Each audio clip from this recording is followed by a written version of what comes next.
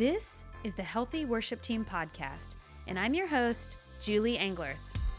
If you're a worship leader who's ready to get to the next level, whether it's to help your team thrive as your church grows, become a stronger leader yourself, or to add more creativity to what you do, you're in the right place.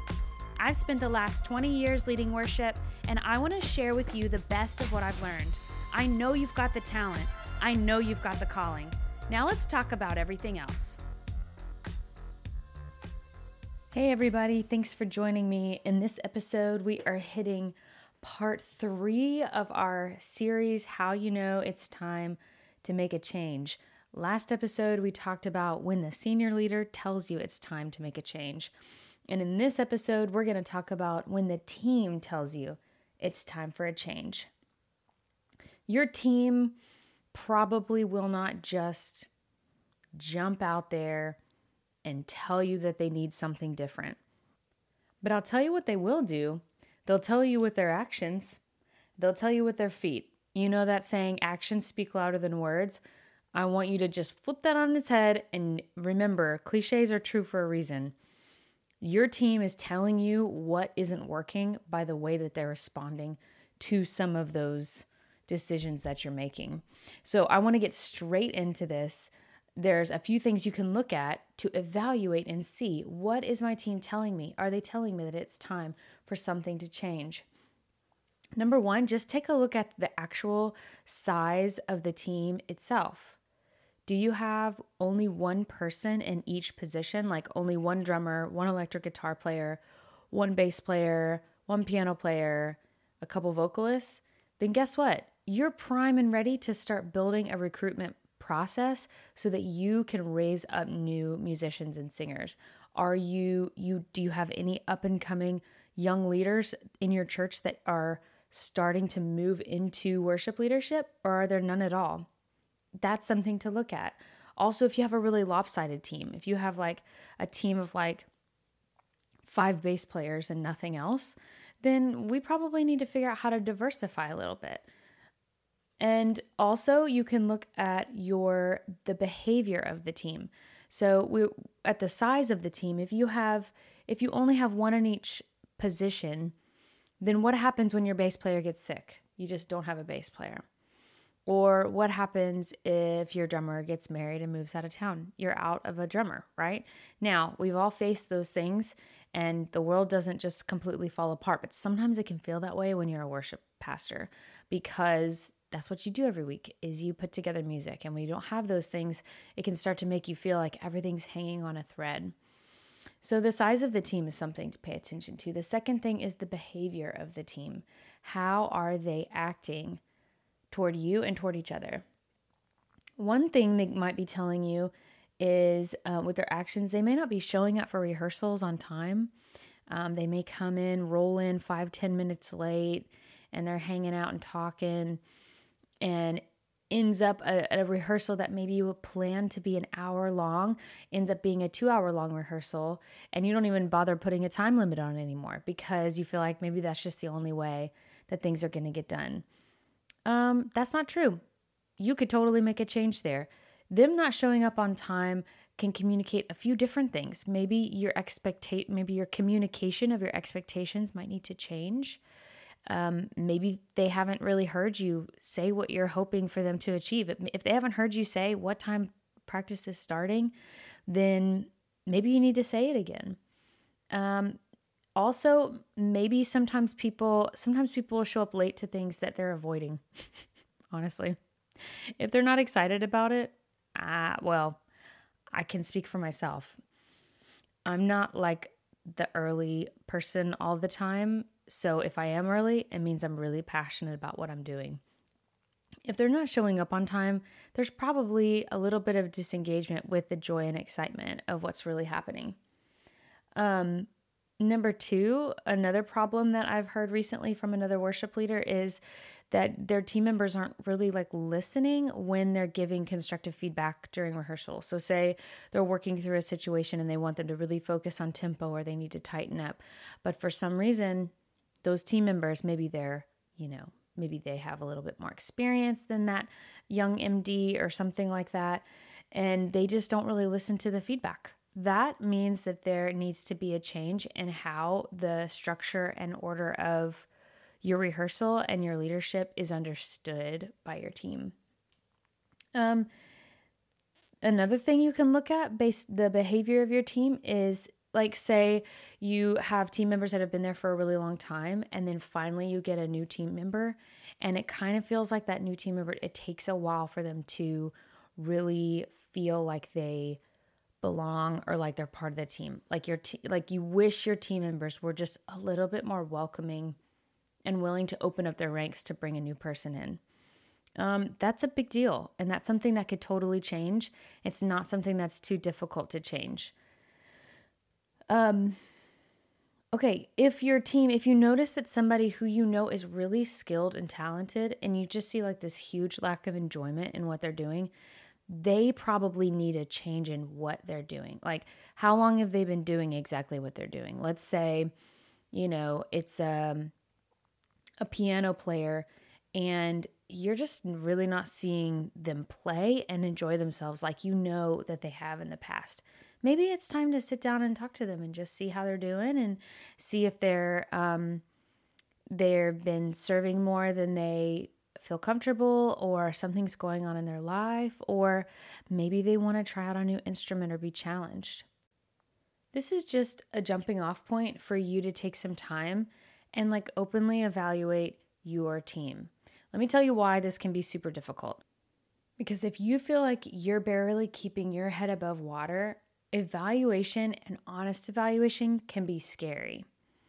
It means that something's not going well. And the truth of the matter is, if you guys have picked up on this from my time before, if there's something going on in your team, there's a part that you have to play in order to change that pattern. And asking open-ended questions that the answers might be a little bit scary is kind of the hardest thing ever. And I totally, totally get that. One of those questions that used to be really scary to ask would be like a vital team member to ask them, do you feel like you're serving too much? Why? Because I desperately need you to serve. Please do not tell me you're serving too much, because I don't know what I'm going to do if you're not there to hold down that piano part for me every single week, right? Like, that's like legitimate problems and concerns for a worship leader, is having enough people and having the right people in place. So I totally get that. But I'll tell you this, if you will take the time to openly and honestly evaluate and start asking questions, just like we said in the episode before, a lot of mistakes and a lot of things get dealt with, a lot of misunderstandings get stopped at the very beginning with your senior leader if you will ask open-ended questions in order to understand what they're saying. Now, when you look up, when it's you and you're looking up to your senior leaders, it's easy for us to blame them for the things that need to change. But when we look down, the temptation is not to blame. The temptation is to deny that there is a problem at all. So you may look and say, I don't know what their problem is. They just need to come on time. Or I don't know what their problem is. This person just needs to learn their music. Or I don't know what their problem is, but they need to be more welcoming to a new member. Here's the thing. We deny the challenge, and we deny our part, and we deny the nature of the problem. But just like we talked about in the episode before, when you don't understand, you have to use a lot of courage and a lot of fortitude to say, okay, I need to ask questions so I understand. Now look down at your team and look at them and say, maybe they don't feel safe enough. Maybe they don't feel like it's the right time. They may not be sure, and they may not know how to communicate questions or concerns. Maybe I've never opened up that avenue for them in order to do that. So whose job is it to open that up? It's your job. It's your responsibility to ask the questions that you're scared of what the answers might be. You're the one who needs to say, how's your home life? You're the one who needs to say, do you feel exhausted and burned out? You're the one who needs to say, how are you doing with your quiet time? You're the one who needs to say those things, because they don't know if they can answer, and they need to know that they can answer honestly. And the only way they're going to know that is if you're the one who asks. All right, so just to be super clear. Your team is communicating to you what needs to change, but you're going to have to look at their actions. You're going to have to look at what they don't show up to. You're going to have to look at when they get quiet, when they don't respond back, when they don't answer questions. Those are all indicators for you to know that there's something there that's probably more under the surface, probably stuff that you can know about if you're willing to ask those questions. I want to say a quick word to young leaders. Maybe you have gone to ministry school or you're in college right now and you are taking like a ministry assistant position on your worship team, something like that. And you have been tasked with the responsibility of leading these rehearsals and leading the team through a worship set maybe, and you're younger than some of the team members on your team. That's okay. There's nothing wrong with that, and you can totally do this. Quick tips for the young MD or rehearsal leader or worship leader. Number one, be way more prepared than you ever have been in your life. You should know the answer to any question that you know that your team is going to ask you. That helps them be confident in your leadership. And number two, if you're young, if you have a personality that is a little bit more introverted or quiet, you're not just like super out there, I just want to encourage you. I'm going to say the same thing to you that I said to my friend Kiara that I was able to encourage this week. You do not have to be a different type of person in order to be the exact type of leader that God created you to be. You can be an introvert, you can be a young woman, you can be a young person, and you can walk in the role and the responsibility and authority that you have from your leaders and from God to lead your team. Don't be afraid to lead those more mature team members. They will follow you. They absolutely will. When you treat them with respect and you communicate clearly and come prepared, you're going to do a great job. Keep going and don't give up. So that brings us to the end of what I've got for you for this episode. Next week, we're going to finish up this little series about how to know it's time to make a change. And we talk about knowing when it's time to change because of what's going on inside of you. That's going to be awesome, exciting. Spoiler alert, we're going to talk about what's your responsibility, not everybody else's, in order to see change come to pass. And as we move forward in our episodes, we'll talk about specific changes, how to make some of those changes, how to decide what needs to change, plus all the other cool tips and advice that I can bring you for having a healthy worship team. I'm grateful for you worship leaders. Just a quick word of encouragement. You're doing important work. You're creating a space for God's people to come together, to worship Him, to enjoy His presence, and to be encouraged by the Spirit of God every single week. Do not give up.